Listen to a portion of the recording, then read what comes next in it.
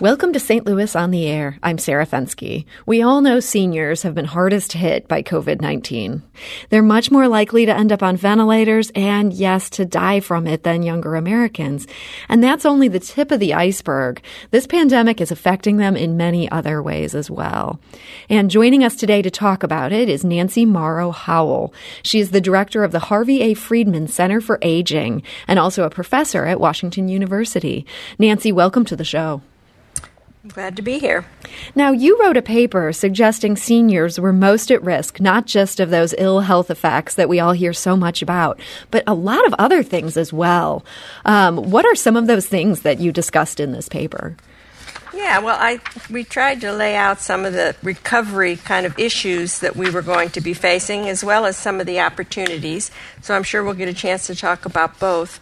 We know that older people are an important part of the workforce. You know, like a quarter of our workforce is over the age of 55. So when we start recovering and people are re-entering jobs, we know that older workers have a harder time getting back in. Age discrimination it operates quite a bit. So we assume that, re-entering the workforce is going to be a challenge for older people. People have lost income and retirement savings, so there's going to be a need, for us to work longer because we're going to need to. One of my big concerns has been the disruption in usual care. People aren't taking care of their routine issues. Seeing a doctor if they need to, go into an emergency room if they need to. There was even headlines about how people showing up for stroke in emergency rooms is way down, and that's not because it's not happening. So this disruption in usual care is going to take a toll on all of us. And we're also worried about the ongoing effects for every people of all age, the increased isolation and anxiety that we're all feeling. So there's lots of these challenges over time for us to begin thinking about now. Let's talk a bit about that workplace issue. That is an astonishingly large number of workers in the American workforce who are older than 55. How does this age discrimination then? There's so many workers in that cohort. What do we know about how that plays out for people in that group? Yeah. Well, we do know the workforce is definitely, we say, graying, graying of the workforce because our population is. So the workforce is also more and more people are working longer. There's fewer younger people coming in. So we know that it's a phenomenon, and we also know at the same time there's age discrimination. So from the 2008 recession, really solid data that although older workers fared pretty well, not being the first to go because they have the experience, because they're so connected to organizations, but once they've been let go of, getting back in takes just a whole lot more time. And some people will say, well, then I guess I'm going to retire early because they just can't get a new job. And we know that when employers are faced with a lot of applications and a lot of hiring demand, they can just fall back on ageist assumptions. There always has been ageism in terms of hiring decisions, but in these kind of recovery periods, it's even worse. So if history repeats itself, we'll see this again. So more people, because they're starting over, it's just harder to start over as an older worker. Is that fair to say in terms of people giving you that chance? Yeah, right. They're going to definitely trend towards a younger person, all else being equal. We have evidence of that, yeah. And you also mentioned this increased isolation. Do you think that's a bigger problem at this point for many seniors than it is for younger people who are so connected via their phones? Well, I don't know. I think that's a question. Older adults, one of the opportunities that we talk about in our paper is the fact that there was a trend towards older people being more tech savvy. That we have gotten on the internet and cell phones more and more, but this has sort of been a trial by fire. It's kind of sink or swim in terms of technology. So many people who have not jumped in or honed their skills are doing that. One, to have telehealth, to be connected with providers, to be connected with family and neighbors. So this sink or swim kind of moment with technology, I think, is a great thing, and we're all going forward. Now, the concern is some folks don't have the equipment, and agencies are trying to get people equipment.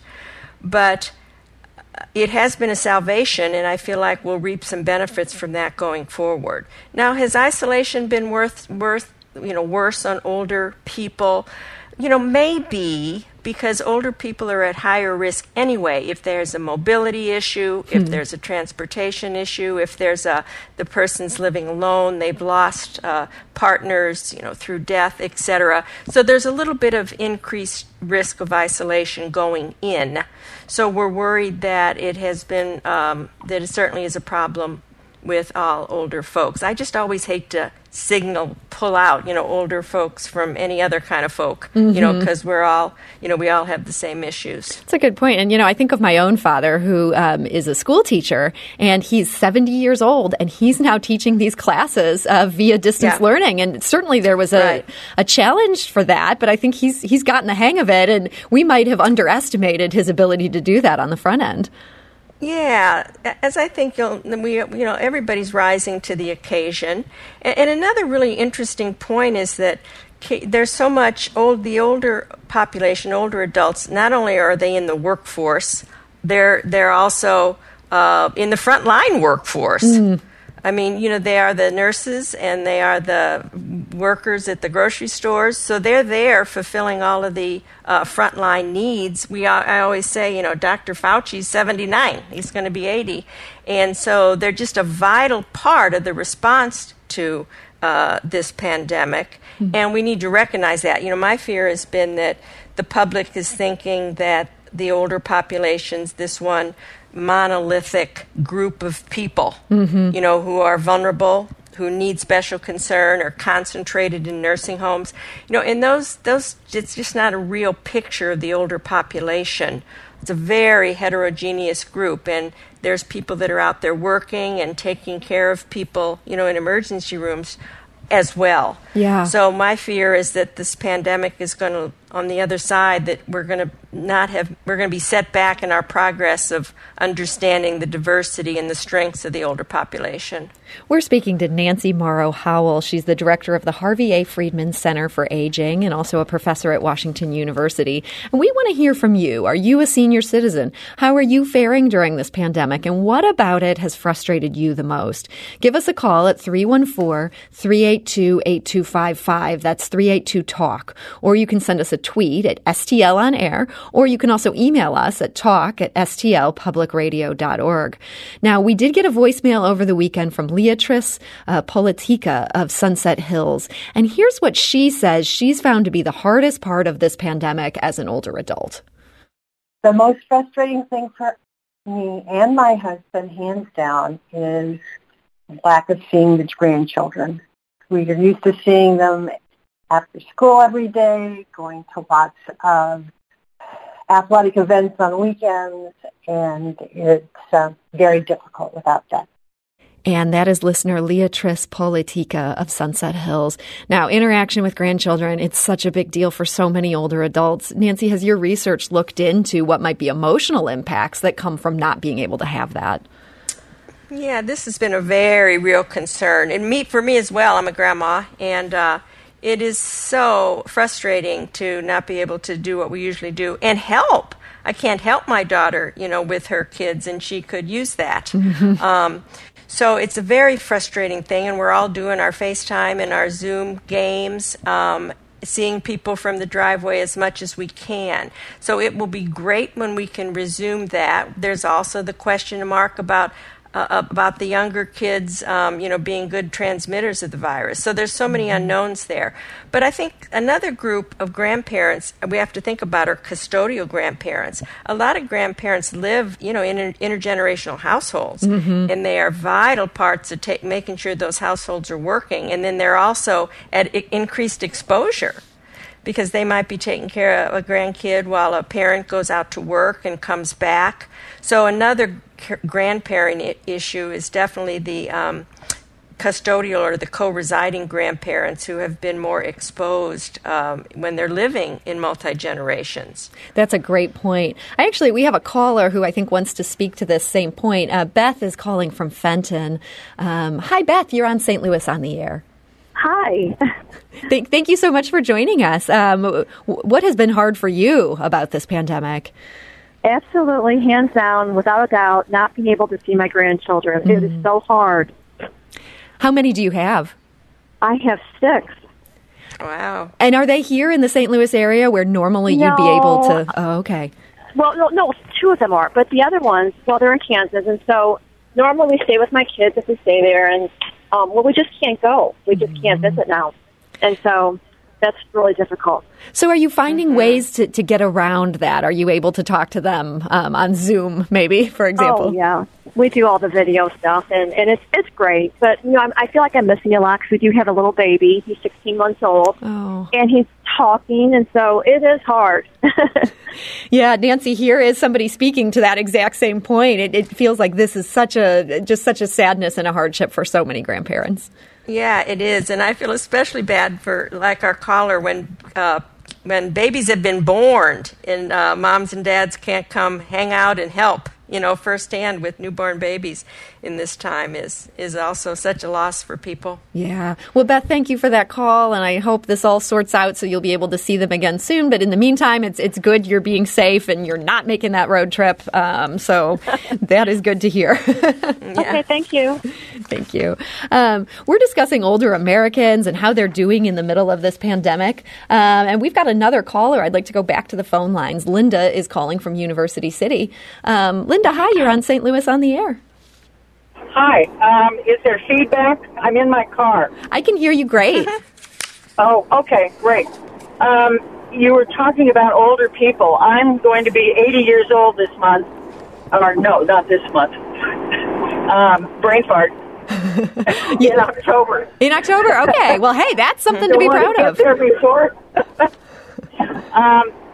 The thing I miss most about this pandemic, of course, is seeing my grandchildren. Mm. But it has brought home how very fortunate I am to still be working.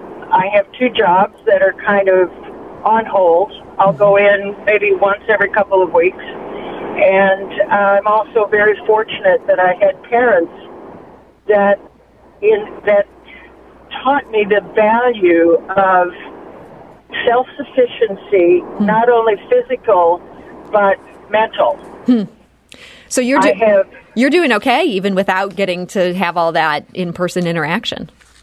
I am. I have hobbies at home that keep me busy. I may be up till 10, 11, 12 o'clock at night making quilts. I'm a voracious reader. And I have to say, I think I may be one of the few people who is not dramatically affected. Well, and I miss my friends, I miss my family, but as far as myself goes, I am content in my own skin. Well, Linda, I am so glad to hear that. It's just such a note of sunshine to hear how you've been able to deal with this. And Nancy, it sounds like this is exactly what you're talking about. Older Americans aren't just a group of victims. Right. Some of them are doing quite well, like Linda. Yes. Yeah, Linda, thanks for that story. We talk about older adults and we don't even know what we mean for sure. But, that's a 40, 50-year span in our 60s, 70s, 80s, 90s. And there's so much diversity in terms of our capabilities, preferences, the way we do things. We just can't stereotype this group of folks that's happening in this big way now. Older people are working and they are volunteering. That's a tough one, too. Many people have been really cut off from really vital volunteer roles because the agencies are closed down, or they're feeling like they need to protect themselves by not participating in volunteer roles. So that's another big loss along the line with grandparenting. Just our ways to make a difference, to be generative, that is threatened as well. But people have been resilient, as Linda, they very resilient and making the most of situations, finding ways to connect to families, finding ways to volunteer, whether it's raising money, doing phone connection, doing tutoring with kids, making masks. So people are a pretty resilient bunch, and older adults have been around the block a couple of times in tough times, so they tend to be able to really make the most of it. Our guest today is Nancy Morrow Howell. She's the director of the Harvey A. Friedman Center for Aging and a professor at Washington University. We need to take a quick break. We'll be back shortly to continue this conversation. This is St. Louis on the Air on St. Louis Public Radio. Support comes from the Missouri Forest Products Association, providing more than 41,000 jobs in the production of wood pallets, railroad ties, white oak barrels, hardwood floors, and more. Details at choosewood.com. 0.7 KWMU. And now back to our conversation. We're talking today to Nancy Morrow Howell, the director of the Harvey A. Friedman Center for Aging. She's also a professor of social policy at Washington University's Brown School. And if you want to join our conversation, we're curious for seniors out there how they're doing in the middle of all this and what about the pandemic is most frustrating. Give us a call at 314-382-8255. That's 382-TALK. Or you can send us a tweet at STL on air. Now, over the weekend, we heard via email from Madeline Franklin. She's the executive director of STL Village, and that's an organization devoted to helping older adults stay in their homes as opposed to ending up in a facility and stay connected and active. And she told us that while members of the STL Village miss their usual social gatherings, they've been doing quite a bit over Zoom and things like that. She added, quote, "Some of our members have expressed anxiety around issues of safety and wellness." She continued, "Certainly, our members have been exposed to the negative ageist chatter that has taken place, such as hashtags like Boomer Mover and hashtag Grandma Killer. Our members are concerned about the conversations regarding the distribution of medical services based upon age, and the us versus them narrative inevitably is a source of stress, albeit unspoken." Nancy, have you heard seniors express the sense that they feel like their lives aren't being valued in the same way that younger people are? Yeah, absolutely. From the very beginning of this pandemic, before it was even in our country, leaders were being accused of being slower to act than usual because this was going to kill old people. Mm-hmm. The rationing raised its head when there was discussion of there won't be enough ventilators. And as Madeline pointed out, the different boomer remover kind of hashtags. So certainly ageism has raised its head in this epidemic. The truth is that older adults are more vulnerable. It's mostly true that age is related to it because older adults are more likely to have other health conditions. Heart, hypertension, diabetes, that's correlated with increased age. So those conditions put us at risk as well as weaker immune system. So there's no doubt that there's a correlation with age. We just have to look at the data. Also a correlation with residential living. People in close quarters, whether it's a meat pack or a nursing home, are going to be more likely. So it's all correlations with age rather than age per se. Mm-hmm. But it's easiest to say everybody over 65, stay home. It's too hard to, be respectful of all the different health conditions and motivations and preferences of people. Mm-hmm. So it's true. I'm worried that when we're through this, there's going to be a setback, as I said before, in terms of thinking about the older population as this vulnerable group of people. Mm-hmm.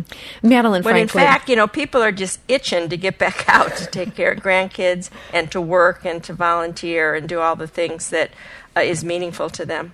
And Madeline Franklin, her email also did touch on that. She said that members of the STL Village certainly are concerned with what happens now as the state and local governments are reopening, what activities they can safely participate in and what activities they should refrain from participating in. Do you think people are kind of looking for a bit more guidance maybe than what they're getting? Absolutely. It's very confusing right now for all of us. What we want to do and what risk will we take to take care of our grandkid, if our son or daughter really need to do something. The risk weighing is going to be very hard as things continue to open up. I think we all know how to do it as safely as possible with our masks and gloves and hand washing, but just what risk we're able to take is something that we're just not going to know. I, for one, am going to be so excited if there is ever is a reliable antigen that will tell us who's safe and what that might mean for us. But until that time, we'll just all be weighing our risks to do things that we need to do. We also heard from Ken via email on the question of what's most frustrating. He writes, quote, "Without a doubt, it's the fact that so many people around here are failing to practice social distancing, wear masks, or do anything else to protect themselves and the people around them." He adds that he does have a chronic medical condition and only ventures out when absolutely necessary. But, quote, "When I go, I'm always shocked and stressed out by the 20 to 80% of fellow shoppers and employees who either don't know or don't care that we're in the middle of a terrible pandemic." Ken says he's wondering right now what can be done to, quote, "get more of us to do whatever we can to protect the people around us." And Nancy, I'll be honest, I'm seeing within my own circles, it's more seniors who think this thing is overhyped. And this, again, is just a personal sample. I can't speak to any stats here, but they're saying, oh, come on, it's safe to come over. Why can't we have this family get together? Things like that. I don't know. Do you feel like, how do you explain that disconnect when here's the population that's most at risk and maybe a big chunk of this population wants to just shrug this off? Yeah, well, I don't know. I don't know, Sarah, what the data will show. Are older people that are out less likely to wear masks? I don't know that. Mm-hmm. And I certainly should say, I've got no stats on this. Yeah, we've all seen, and I get equally frustrated when I'm out at a store trying to do what I can do, and the person next to me doesn't have a mask, young or old.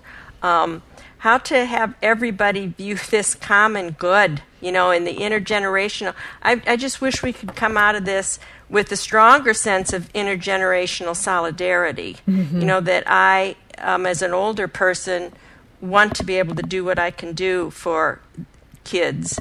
And I think that younger people have had a chance to think what they could do for their, not just their older relatives, but older people, period. And it involves, following all of the rules.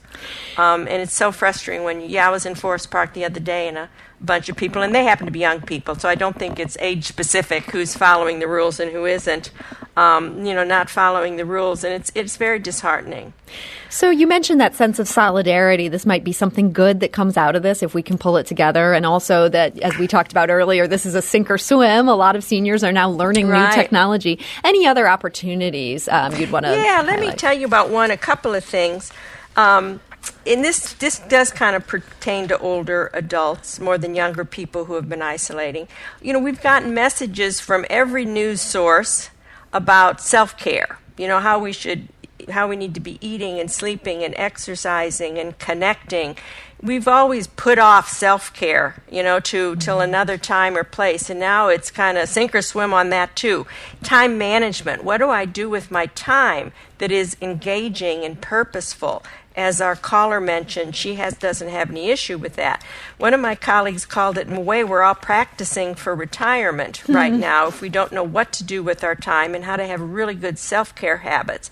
So I think that's really being called to the spotlight now, so we can learn some things about how to live when we have more time on our hands to do the things we should be doing. I think that's an excellent point. And there really is some opportunity in all this. So Nancy Morrow Howell, director of the Harvey A. Friedman Center for Aging, I want to thank you so much for joining us today and sharing that perspective. I've enjoyed it, Sarah. Thanks much. This is St. Louis on the Air on St. Louis Public Radio, 90.7 KWMU.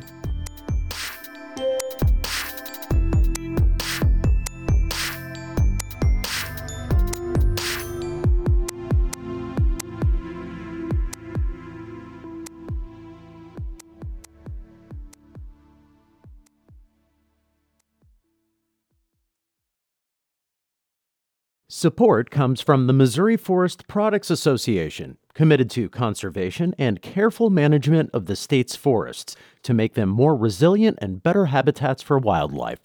ChooseWood.com.